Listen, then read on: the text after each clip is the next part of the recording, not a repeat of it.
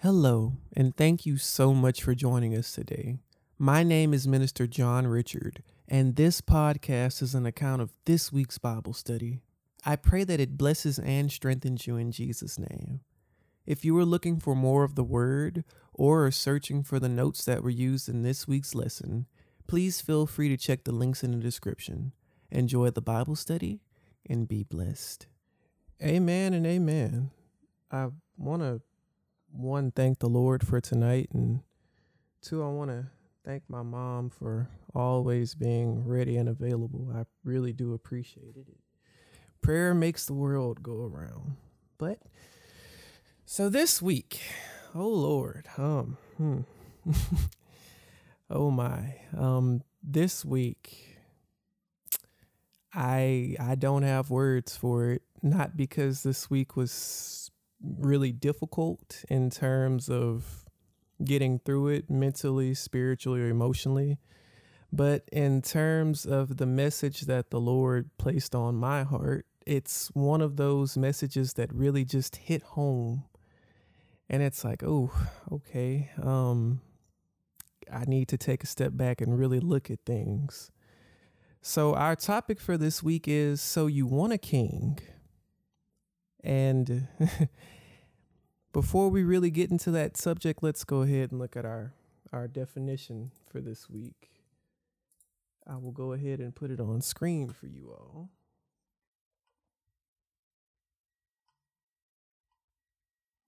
All right. So our definition for this week is called basileia, which means kingdom, sovereignty, or royal power. And its usage, as you can see, it has kingship, sovereignty, authority, rule, especially of God, and so on and so forth. Now, the definition, as we look into it, it comes from the word basileus, which means king, properly kingdom, the realm in which a king sovereignly rules.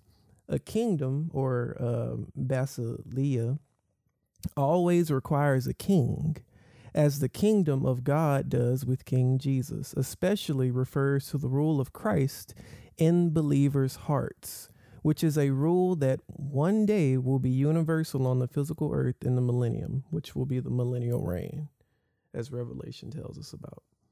So why is that important for us? You may be asking yourself, well, if anyone is familiar with who the artist Sade is, then they've probably heard her song, Your Love is King. If you haven't, I'm not telling you to listen to it. That's on you. But if you have, she says that your love is king. It's the ruler of my heart. Our definition is telling us that Jesus is supposed to be the ruler of your heart. He's supposed to have sovereignty in that area. So when the question is posed, so you want a king, God is asking you, who's in charge of your heart? Who or what have you given the place that so rightfully belongs to the Lord himself? Not only did he create you, but he also took time out of his schedule, and that's a joke, but he took the time out to look out at this dying world to say that, you know what, they need saving. And instead of making one of us do it because we can't, that's another joke. The fact is that God gave his one and only son, who didn't do a single thing wrong, who was God himself, because they are one. And he sent him down in a body like yours and mine to take all of our transgressions, all of our iniquities, all of our sins, all the mistakes that we would make, all the sicknesses, all the wicked and nasty thoughts, all the things that we do wrong. And he took that upon himself within his body. He was beaten, tarnished, spit, mocked, cursed out, the whole 9 yards. And all of that was done. And the cherry on top was him being hung on a cross, further punished for you and for me. And when everything was said and done, he looked up to the Father, gave thanks, said, it is finished, and here we are. We have a family. We have a true home to go to. So with that backstory being said, and if you've been following the ministry, if you've been on this journey with us, then you've heard a lot of this story before. So we'll go ahead and we'll start off with our scripture in 1 Samuel chapter 8, verses 1 through 9. Now I'll put that on screen. All right, so starting in 1 Samuel chapter 8, the Bible says, as Samuel grew old, he appointed his sons to be judges over Israel. Joel and Abijah, if I'm saying that wrong, please forgive me, his oldest sons, held court in Beersheba. But they were not like their father, for they were greedy for money. They accepted bribes and perverted justice. Finally, all the elders of Israel met at Ramah to discuss the matter with Samuel. Look, they told him, you are now old and your sons are not like you. Give us a king to judge us like all the other nations have. Samuel was displeased with their request and went to the Lord for guidance. Do everything they say to you, the Lord replied, for they are rejecting me, not you. They don't want me to be their king any longer.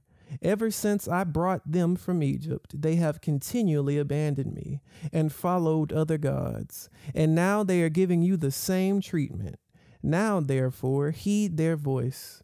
However, you shall solemnly forewarn them and show them the behavior of the king who will reign over them. One thing out of a multitude of things that I truly and thoroughly love about our Heavenly Father is the fact that he always gives you a warning before things start to hit the proverbial fan. The children of Israel had been in bondage. They had been slaves. They had been beaten. They had been forced into labor. They were held hostage at some point because they kept just scuttling away from the Lord. They kept wanting other things that wasn't what God had intended for them. And the thing that he had intended for them and this entire human race of ours was to be our God, to be our Father, to love us, to bless us, to just give us cool things. Like, I can't think of a single good parent, according to our standards, that would want to do their child wrong. And as Jesus himself said, if we earthly parents, or if you earthly parents know how to give your child a good gift, then how much more so will your heavenly Father know how to bless you accordingly? They didn't want God because they rejected the person God gave them. They wanted to be like everyone else. And how much do we hear that in social media and the news, in politics and everything else? We all want to be like each other, but no one wants to be how we were intended to be. If you've been with us before in Bible study, then you'll know where I'm going with this. If you haven't, then let me tell you. We were created for one simple purpose: to worship God. That's our purpose for being here. If you need that age-old answer to why are we here, then that's it. There's biblical proof. There's proof in why we're here. There's proof in this message. We'll get to it. But the point is that, as I've said, going into this year, especially with what God has given this ministry's mission for this year, it's that he's showing us and we need to be paying attention. He's talking to us and we need to be able to listen to him, not hear him and let it go in one ear and go out the other, but we need to listen to him. We need to take into account what it is the creator of everything is telling us and how beneficial it is for us moving forward.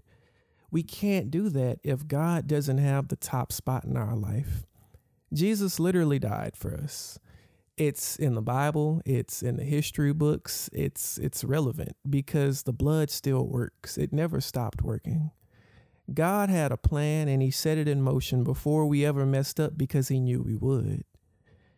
And the dope part about God, even though his people are blatantly saying, look, we don't want him anymore. We want to be like them. We're tired of trying to do the right thing. We just want to live our life. We want to live our best life according to current standards. Well, that's not what life is about. Your best life is literally wrapped up inside of Jesus. We talked about it last week, that your true life, your true identity is concealed inside of who Jesus is. And because Jesus is the way, the truth, the life, and light of this world, your best life without Jesus is just pretty death. It's some bedazzled trash, so to say. If you take your garbage out of your kitchen right now and put rhinestones on it, and you don't have Jesus, then that's your best life. And if you don't believe me, I wouldn't encourage it, but keep doing the same old thing. It won't profit you anything. But the message of the ministry for any of us who come before the people and proclaim the gospel, which is the good news of who Jesus is, it's to warn you in love that, look, there's a better way. I know you're depressed. I know people hurt you. I know you're sad. I know you're angry, but you don't have to be. I know you think that money will be your end all be all, but the Bible itself says that it's the love of money that's the root of all evil, because then people will do anything for it. I like money because I know it can solve my problems, but I don't worship it. Money can't buy me happiness. I've been broke and depressed. I've had money and been depressed.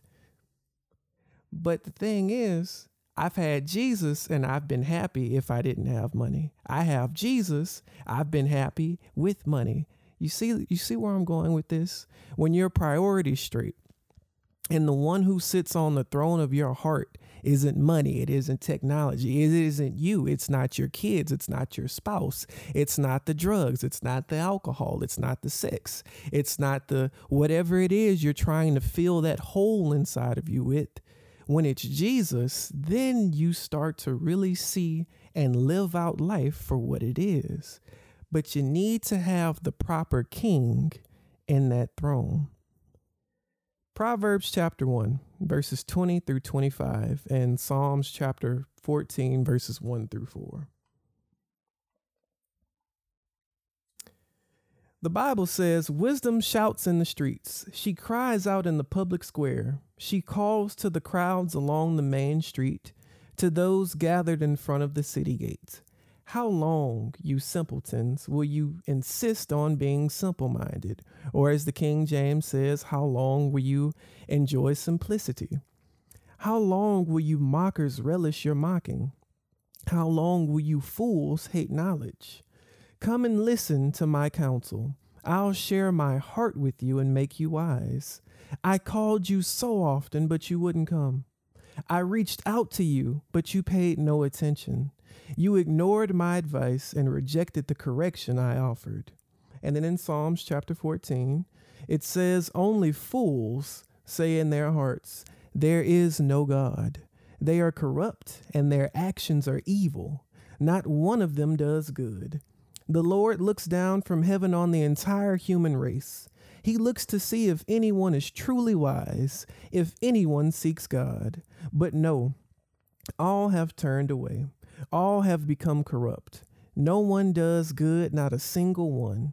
Will those who do evil never learn? They eat up my people like bread and wouldn't think of praying to the Lord. Now, if you keep reading past verse 4 in Psalms chapter 14, you'll see that the Lord himself declares that he is the protector of all of his people. Well, you may be asking yourself, didn't the Bible just say that none of us are good? The answer is yes. None of us are good. Not a single one, present self included. But when you hear the gospel, and I looked this up earlier, and it just thank you, Jesus, because it's so relevant to this message. The word gospel is literally only used in reference to Jesus. It means that it is an absolute truth that cannot be refuted because it's just true. It's also a statute of laws and other things. But the purpose is, when we look at other religions, when we look at philosophies, when we look at whatever it is people try to use to trick or trap, none of it's referred to as the gospel. Why is that? Well, according to the definition, it's not absolutely true, meaning it's fundamentally flawed. Why am I bringing this up?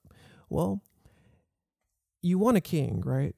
We all do. That's how this world revolves. We're used to someone being in governing power over us. Even if you say, well, I don't want to be governed, that means you're governing yourself. So you become your own king or your own dictatorship. And as someone who's done that before, I hurt myself. I've run into the wall. I've hit my head. I've cut myself. I've bruised myself. I've shot myself in the foot. I've done a number of things to myself that weren't pretty and that I wouldn't have personally wanted to happen. But because I was trying to run the show, you see the results. I share my testimony with you guys all the time. It's not fun when you do it your way, but when you do it Jesus's way, things start to change. Jesus is saying in the guise of wisdom in the book of Proverbs, it's that he's been saying the same thing since we've left the Garden of Eden. Repent. Come on. I'm making it simple. Just let me show you that you messed up. And I promise you, I won't hold it against you because my word says I will remove your sins from you as far as the east is to the west. I would also throw them into a sea of forgetfulness. I would remember them no more. I wipe the slate clean and I'll make you a new creature. I really don't mean any harm. I just want you to see that you're going to keep hurting yourself if you don't walk this road with me. Because the other road, it's the crab mentality. It's Satan saying, hey, look, you don't need all that. And I have props that I'm going to show you guys later once we get a little further into the message that really show what I'm conveying to you. But Jesus is saying, I give you chance and chance. I keep making it clearer and clearer as time goes on. But why won't you just listen to me? I'm not trying to force feed you anything like social media or the news does when it comes to norms and status quos. I'm not trying to make you do something that you know to the bottom of your core it's morally and ethically wrong. But what I'm trying to do is show you that, look, they don't mean you any good. Not mama, not daddy, not your brother, not your sister, not friends, not spouse. No one really does. But unless they have me in their life, they can't do anything truly good for you. Now, I know that sounds harsh, but when you think about it, it's the truth. Best friends who have been friends for 20, 30, 40 years will just fall out of nothing over the tiniest thing because there was no true love there. The relationship had reached its end for its benefits for both parties. And when that happens, you want to disconnect because now you can't gain anything.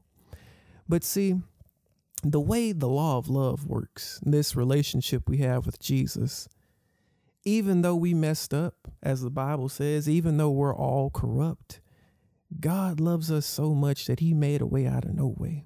And I know I'm getting ahead of myself, but it's important for us to remember that God really, truly, and thoroughly loves us so much so that even though we still make mistakes after salvation, he doesn't give up on us. We can't give anything to God because everything that there is in this world belongs to him.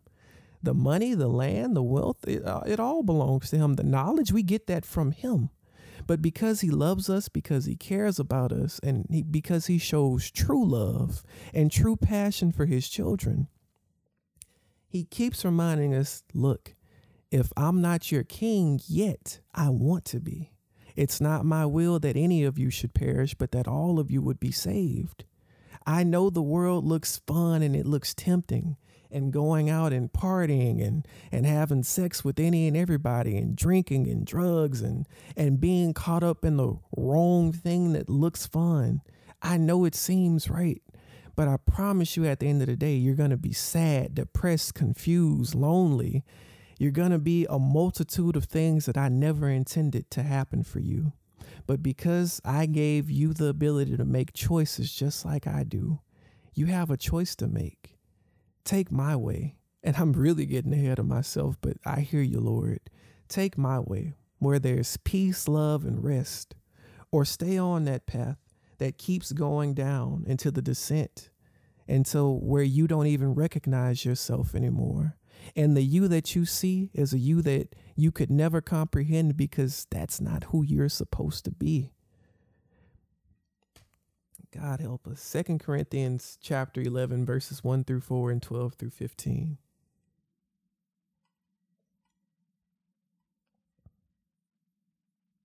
The Bible says, I hope you will put up with a little more of my foolishness. Please bear with me, for I am jealous for you with the jealousy of God himself. I promised you as a pure bride to one husband, Christ. But I fear that somehow your pure and undivided devotion to Christ will be corrupted, just as Eve was deceived by the cunning ways of the serpent. Now in the King James, toward the end, it says the simplicity of the gospel of Christ. Now in verse 4, it continues saying, you happily put up with whatever anyone tells you, even if they preach a different Jesus than the one we preach, or a different kind of spirit than the one you received, or a different kind of gospel. Ooh, we just talked about that. Than the one you believed. But I will continue doing what I have always done. This will undercut those who are looking for an opportunity to boast about their work, that their work is just like ours. These people are false apostles. They are deceitful workers who disguise themselves as apostles of Christ. And no wonder, since Satan himself masquerades as an angel of light.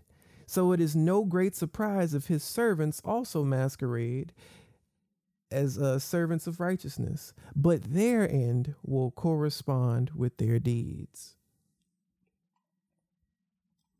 Now, again, if you've been with us in the past couple of months, you'll know that the wages of sin has consequences to it, that consequence being death. All consequences have a proper reward for them. If we keep doing wrong, well, there's punishment. But if we're striving to do right, and not by our strength because we don't have any, but by the strength that the Lord imbues us with, then we can actually do real good because we're not doing it to serve an ulterior motive. I'm not helping someone so I can cash in a favor later. I'm helping them simply because they need it, and it is the right, loving thing to do. When you help other people, it's great to help your friends and family. It's cool. I would definitely recommend it. But don't always help those that can repay you back. Jesus himself said it. When you do unto others, sometimes it's really nice that they can't pay you back because it shows them, hey, look, I can't give you anything. I know that's not my purpose. I'm helping you because you need it. Jesus knew that there was nothing we could ever give back unto him. And it's like, Lord, what can I give you? Nothing. I helped you because you needed it. All I want from you now is to take what I've given you, which is my love, my power, and my Holy Spirit, which has imbued you to become a new creature by the renewing of your mind, which is the current battlefield of this world. And thanks to technology, as great as it is, because that's how we're here to get together today, it's just so gross at times. But because God is good, and because God will always be good, and he is still yet to show himself, as the Bible says, we can take what we've been given and we can truly help and encourage the body of faith. We can help people who don't know God get to know him, the real God. I'm not talking about Allah. I'm not talking about Buddha, Vishnu, whatever you may want to call him. I'm talking about Jesus, the name above every name. The one to whom the only name that men should be saved by, that at the name of Jesus, every knee shall bow and every tongue shall confess on the earth, above it, below it, and in all creation that Jesus Christ is Lord. It didn't say nothing about Muhammad or anyone else. And if you think I'm picking on someone, I'm not. I'm trying to set the record straight that literally in, 2 Corinthians, that it says that people will try and teach you of a different gospel, but according to the definition of gospel, it has to be the absolute truth, which is Jesus, because he is the way, the truth, and the light and light of this world. Meaning there is no other God. He said it several times. Human understanding, being able to read a Webster dictionary definition, will help you understand that, well, that means they're not right. But because of free will, because of choice, God is like, okay, you've made your choice. That's fine. I'll pencil you down right here. Now, because God is also so good, he gives us chances to get it right. You may grow up in the wrong household or situation, but that doesn't mean that you can't get saved and truly be baptized in the fiery presence of the Holy Spirit so you can help other people escape the road of damnation. Hell is real, but because we're not a fire and brimstone ministry here, I'm not going to try and scare you into it in the way that a lot of fire and brimstone people do. No, I want you to be aware. I want to give you the facts so that you can make a honest decision for yourself, that either you go God's way and accept who Jesus is because he really loves you and wants you to get it too, or you keep hanging out with the world. It looks fun now, but once your money's gone, you know how the cliche is going. I was all alone once all my money was gone. And yeah, that's going to happen. Once time is up on your clock, where's the world then to bail you out? But Jesus, who's a present help at all times, will be there every step of the way to get you out of whatever it is. And before we move over to the next scripture, in correspondence to 2 Corinthians 11, Colossians chapter 2, verses 8 through 10 talks about high-sounding nonsense and empty philosophies that come from spiritual reasoning of this world instead of from Christ Jesus. Don't be tricked by people. The power of you, what power? We don't have any. Jesus himself says, I am the true vine, and my Father is the husbandman or the vine dresser. So apart from me, you can't do anything. Where's the power? We don't have a source without Jesus. I want to let you guys know, not only does he want to be your king, but he's striving. He's showing you every step of the way. There's some stuff you may have almost gone through that you didn't, because God is protecting you, even though you aren't his just yet. There are some situations in your life that God may have allowed so that when you hear the gospel, which is the truth about who God is, because it's the testimony of Jesus the Christ, our Lord and Savior, our risen King. When you hear it, it activates that measure of faith that the Bible talks about, that we're all coming here with. Even though we're born in sin and shaped in iniquity, God was like, but because I'm God and because I love them and I died for them on that cross, you have this. And when you hear my message, it goes in, just like the Bible says, it's pressed down and it will open up.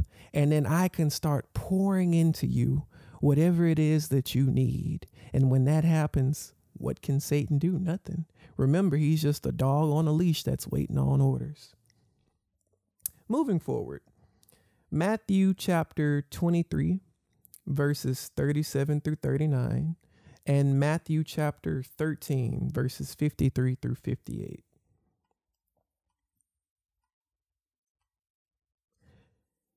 The Bible says, O Jerusalem, Jerusalem, the city that kills the prophets and stones God's messengers, how often I have wanted to gather your children together as a hen protects her chicks beneath her wings, but you wouldn't let me.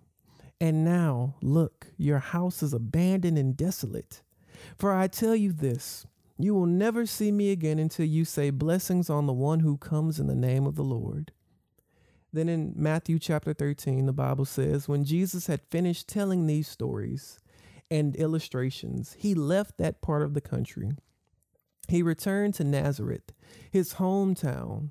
When he taught there in the synagogue, everyone was amazed and said, where does he get this wisdom and the power to do miracles? Then they scoffed. He's just the carpenter's son. And we know Mary, his mother, and his brothers, James, Joseph, Simon, and Judas. All his sisters live right here among us. Where did he learn all these things? And they were deeply offended and refused to believe in him. Then Jesus told them a prophet is honored everywhere except in his own hometown and among his own family. And so he did only a few miracles there because of their unbelief. Now, this one hit home in a different way for me, I'll say. We know that originally we were created with the intent to be God's children. We were created with the purpose of being his family. But we messed up. We sold ourselves out.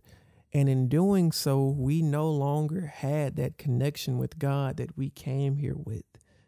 Originally, it was God and us, just like that. But then we let sin creep in, and it pushed us so far away to where it was like, Father, you're way over there. But he's like, I don't know what to say.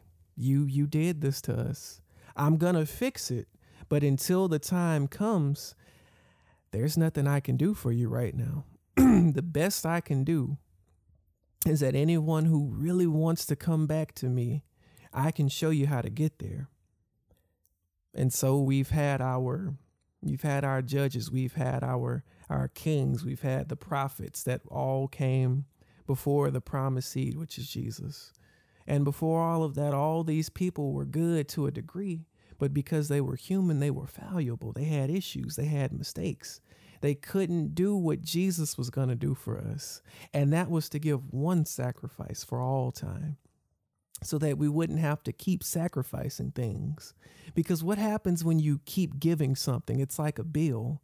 You're reminded every month when you have to pay that you still have a debt that's owed. But see, with Jesus, the bill was paid, and it was paid off, just like when you own a car. Except we're going to remove the licensing fees and everything else that goes with owning a car. It's just yours now. Like this comb, it's my comb. I don't owe anything on it. The same thing with life in Christ. When you accept what Jesus did for you, you are now given a new life, given actual life, because you were once dead, but now you are found. Though you were blind, now you can really see. When that happens, oh my goodness. But what Jesus is telling us is that we didn't want that. And as we know, there's no good thing in us that can choose him. He has to choose us. That faith has to be activated in such a peculiar way to where we can truly understand God's love for us. In John chapter 1, verses 9 through 12, it says that the light was getting ready to come into the world. But when he came here, the world didn't receive him because they didn't know him. Why? Because of sin, because we were so far apart. And then it says that he went to his own people and they didn't even receive him. Why is that? Well, originally, all of us were supposed to be his people. But sin led us astray. And it was our choice to let it.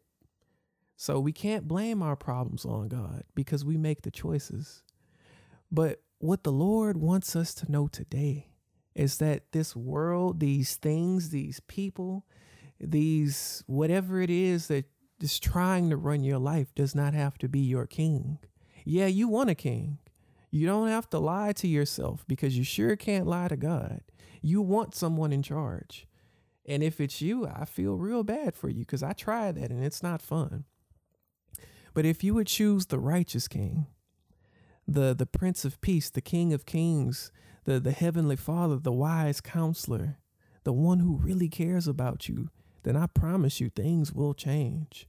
You don't stay in the stronghold once the strong one comes in and breaks it open and shatters the wall and shows you that, look, I didn't just give you one way out. I gave you every way out because I am the God of all. We go to Romans chapter 1, verses 18 through 23, and Romans chapter 5, verses 6 through 11. This is where things really take a turning point for us now. The Bible says, "But God shows his anger from heaven against all sinful, wicked people who suppress the truth by their wickedness. They know the truth about God because he has made it obvious to them." He didn't keep it hidden. He made it plain. "For ever since the world was created, people have seen the earth and sky. Through everything God made, they can clearly see his invisible qualities, his eternal power and divine nature. So they have no excuse for not knowing God. Yes, they knew God, but they wouldn't worship him as God or even give him thanks. And they began to think up foolish ideas of what God was like. And as a result, their minds became dark and confused, or their hearts became darkened, or they became depraved. Claiming to be wise, they instead became utter fools. And instead of worshiping the glorious ever-living God, they worshiped idols made to look like mere people and birds and animals and reptiles." But if we jump to Romans chapter 5, the Bible says While when we were utterly helpless, Christ came at just the right time and died for us sinners. Now, most people would not be willing to die for an upright person, though someone might perhaps be willing to die for a person who is especially good. But God, there's our but God for this lesson.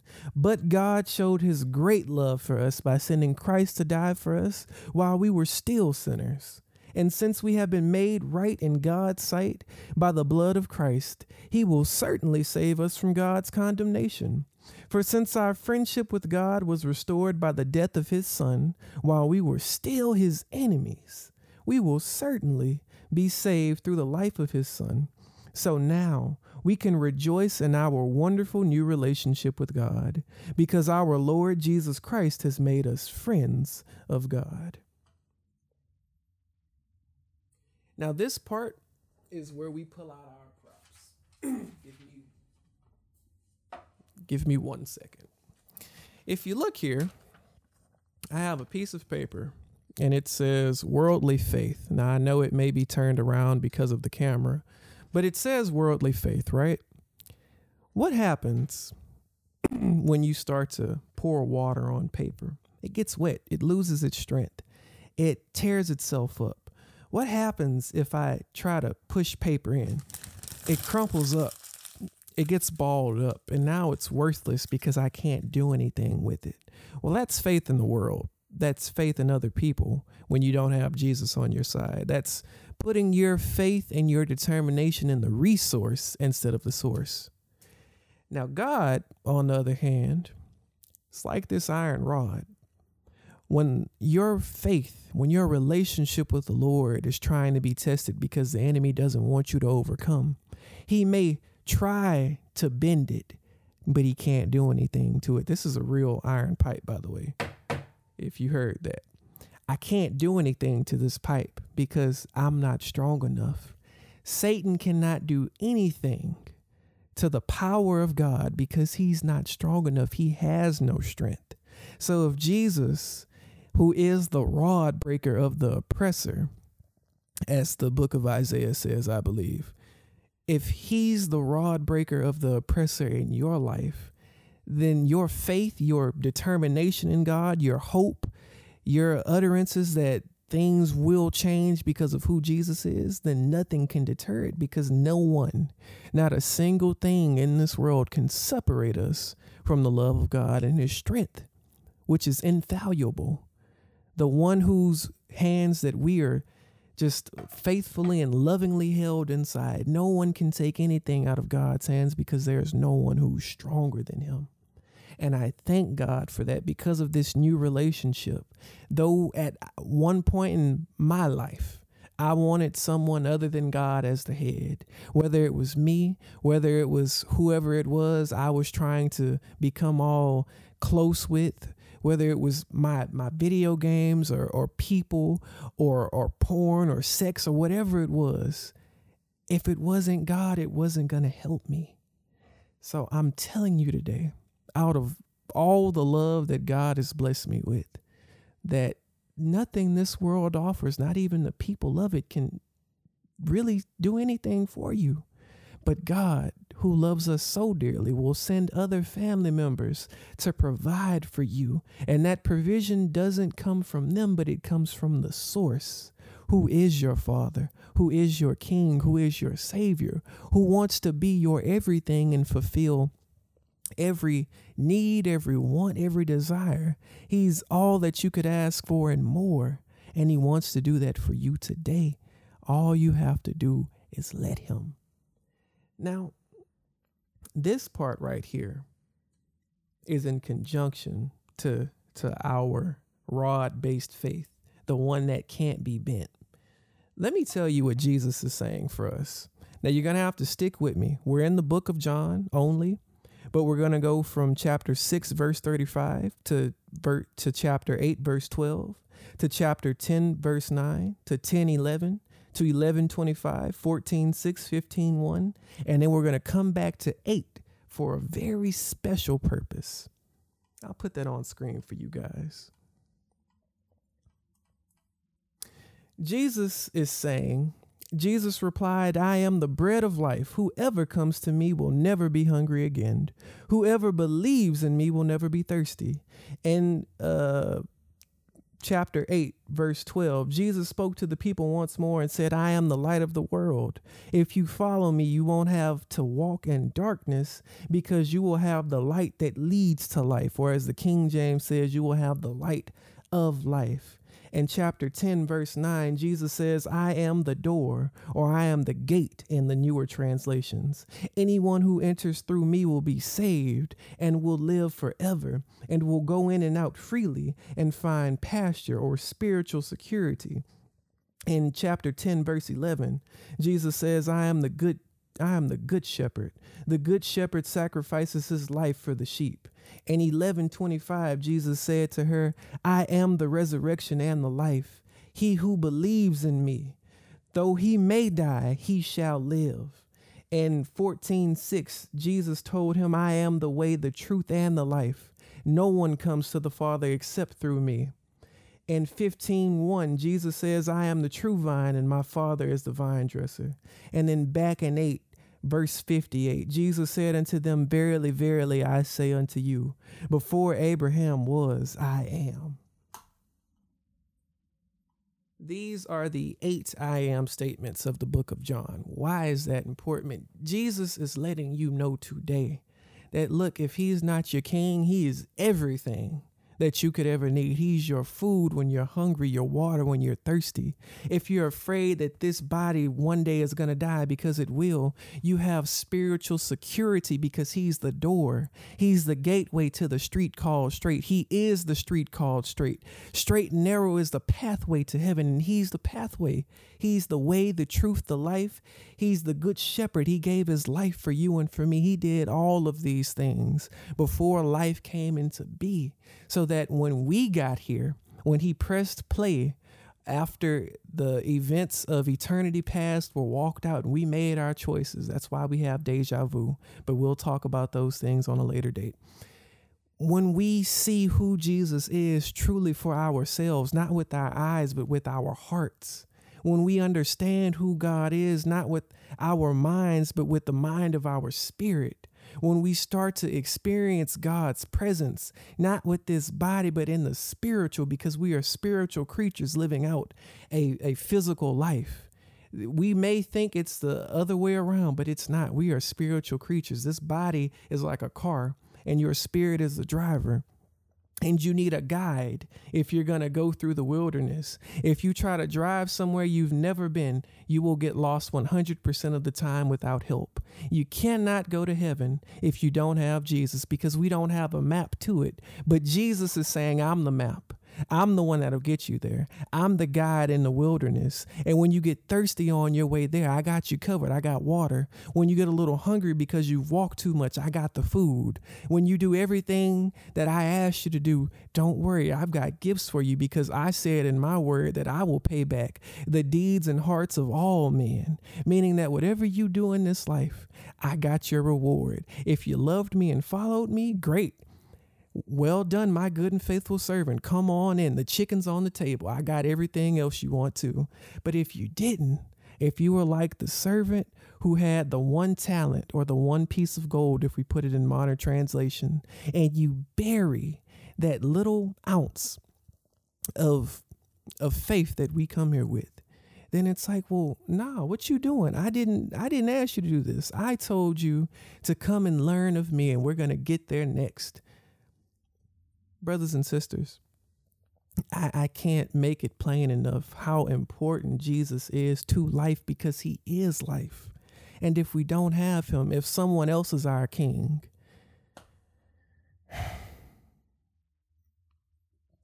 then what are we looking forward to? The Bible says that if those of us who believe in the Lord, whose name is Jesus, if we're wrong about this, then we're the most duped and crazy people out there. But because it's the gospel, it is the unfallible, unmerited, it is the truth that just can't be proven wrong, because God himself is truth. We're good to go. And I want to make sure everyone else is good to go. That's the purpose of being a disciple. That's the purpose of being a good child. You want to share what daddy gave you with other people because you have an abundance. Well, there's an abundance of love in the family. And I know a lot of people like to give Christianity a bad name, but a lot of people are Christians only by name alone. You will know people by the fruit of their tree or by their actions, because a good person cannot produce bad fruit, and a bad person cannot produce good fruit. They may speak a good game, but they cannot walk the walk, because the walk can only be walked by the only one who's ever walked it out 100%, and his name is Jesus. And if he's not inside of you, then you can't walk it either. I'm not saying we'll be perfect once we get with God, but what we can do is be better than we were yesterday. Suffice to say that if we stay in the world, we'll only get worse and worse. So to wrap it up, in Matthew chapter 11, verses 25 through 30, at that time, Jesus prayed this prayer, and let me put it on screen. At this time, Jesus prayed this prayer: "O Father, Lord of heaven and earth, thank you for hiding these things from those who think themselves wise and clever, and for revealing them to the childlike, or to the babes," as the King James says. Yes, Father, it pleased you to do it this way. My Father has entrusted everything to me. No one truly knows the Son except the Father, and no one truly knows the Father except the Son, and those to whom the Son chooses to reveal him. Then Jesus said, "Come to me, all of you who are weary and carry heavy burdens, and I will give you rest. Take my yoke upon you. Let me teach you, because I'm humble and gentle at heart, and you will find rest for your souls. For my yoke is easy to bear, and the burden I give you is light." We all know, because we've all been there, and if you aren't saved yet, you're probably feeling it right now, that everything bad you've done feels really heavy. Your shoulders may hurt, your back may hurt, something on you may not be working right. You can't sleep well at night. And if you do, well, God have mercy on you. But the point is, it's that Jesus wants to remove all of that off of you. He wants to give you a bath, just like a parent wants to bathe their toddler because they got food all over themselves. Well, we're covered in dirt until we get with Jesus, until the King of our heart is Jesus the Christ, the risen King, the one true God. Then we're dirty and we're messed up and we stink, and we only get dirtier and start stinking more until all the little grubby maggots start to form on us and start to eat away. But God wants to prevent that. He doesn't want us to walk around with rigor mortis, continuing to be walking zombies, just here looking good on the outside, but dead and stinky on the inside. No, he wants us to be as alive as we are spiritually, as alive as this body may look, but even more so, because true life is wrapped up inside of Jesus. So if you don't know Jesus today, please, Matthew 11 is saying, come on. I know you're tired. I know you're hungry. I know you're thirsty. You're sad. You're depressed. You're anxious. You're angry. You can't forgive the past. You're caught up on drugs, alcohol, sex. Mama and daddy left you. Daddy left. Mama left. People abuse you. They curse you out. They treat you wrong every single day. But if you come to me, not only will I give you rest, but I'll give you peace, something this world can't give. I'll give you joy, something this world can only give for about 5 hot seconds. But the joy and peace God gives cannot be taken away, because the world didn't give it to us. Heavenly Father, we come before you in prayer saying, thank you, Lord. Lord, we thank you so much that you continually reveal to us what needs to be worked on. Now, Father, just as it hit me this week, I pray it would hit somebody else, that you would allow them to see yet another area of their life that needs some work on. Though it may be painful to acknowledge the past, though it may be painful to really let something go, to forgive that person who kept hurting us. You never said it would be easy, but you did say you'd never leave us, you'd never forsake us, and we'd never be abandoned like orphans. So God, we thank you for the few seconds of pain that causes the inevitable growth, Lord, the few seconds of pain that allows us to truly be healed, because it's when we accept the things that have happened, we can accept what needs to be done. Lord, we accept that we've been wrong, and we accept that you're right now, God. Lord, just as the serenity prayer says, Father, we're coming to you asking for the strength to do what we can to fix what we can. And we're asking for the wisdom to know the difference between what we can fix and what we can't. We can't fix sin, but you can, God. So we acknowledge you if we don't know you already, to come into our lives, because yes, Jesus the Christ, your only begotten Son, was sent in a body just like mine to die for me. And because he did that, and because he forgave my sins, I want in. Because you said that anyone who believes in the name of the only begotten Son is given the power to become sons and daughters of the Most High. Well, Lord, for those who aren't in, they want in. They need in desperately, Father. So, God, I'm asking that you would send an outpouring from heaven to bless all those who want in, God, who hear the gospel and want to become your children, Lord. And for those who are already here, Father, I pray that you would just listen to their hearts, that you would show them what it is that they need, because all we need is more of you, Christ Jesus, that you would take the reins of our lives, that you would take the wheel, as the cliche says, Lord. But God, we need you, and we need you in a mighty way. We cannot do life without you, because you are life. And God, for those of us who know that and have honestly and humbly accepted it, because there's no use for pride in your kingdom, then God, let us be even more childlike, trusting you in areas we never thought possible, because you've never let us down, you've never failed us, and you never will. Even when we're not faithful to you, God, you're faithful. And because you love us so much, and you died for us while we were yet still your enemies, Lord, we can never repay the debt. But what we can do is give you our hearts and give you our lives, and be diligent workers of the word, because you said that your yoke is easy and your burden is light. You literally only want us to love you with all of our hearts, minds, and souls, and to love one another just as we love ourselves, Lord. And we can't love if we don't know you, God. But because we know you, and because we experience your presence and your love and your sovereignty every single day, I ask that you would empower us to do the same for another person, God. And if there be anyone who's hearing this right now that's sick, that may be going through something bad, or that may be experiencing some low times, I ask that the windows of heaven would open up, and that your blood, which covers all sins, would wash them whiter than snow, that they would be picked up, God, that they would be brushed off, that if they don't know you, that they would be created into the new creatures that you promised that we'd be once we accept you, because it's all a free gift. So God, give your gifts, please, your gift of love, your gift of life, because we need you. And Lord, we love you. And because we do, we'll be sure to give your name all the praise, all the honor, and all the glory which you so rightly deserve. It's these things we thank you for. In Jesus' mighty name, amen and amen. Hey family, I pray the lesson has blessed you in some way, shape, form, or fashion today.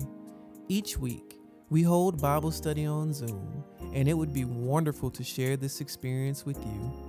If something was said that resonated with you and you aren't a part of the family, I would like to open the invitation to join.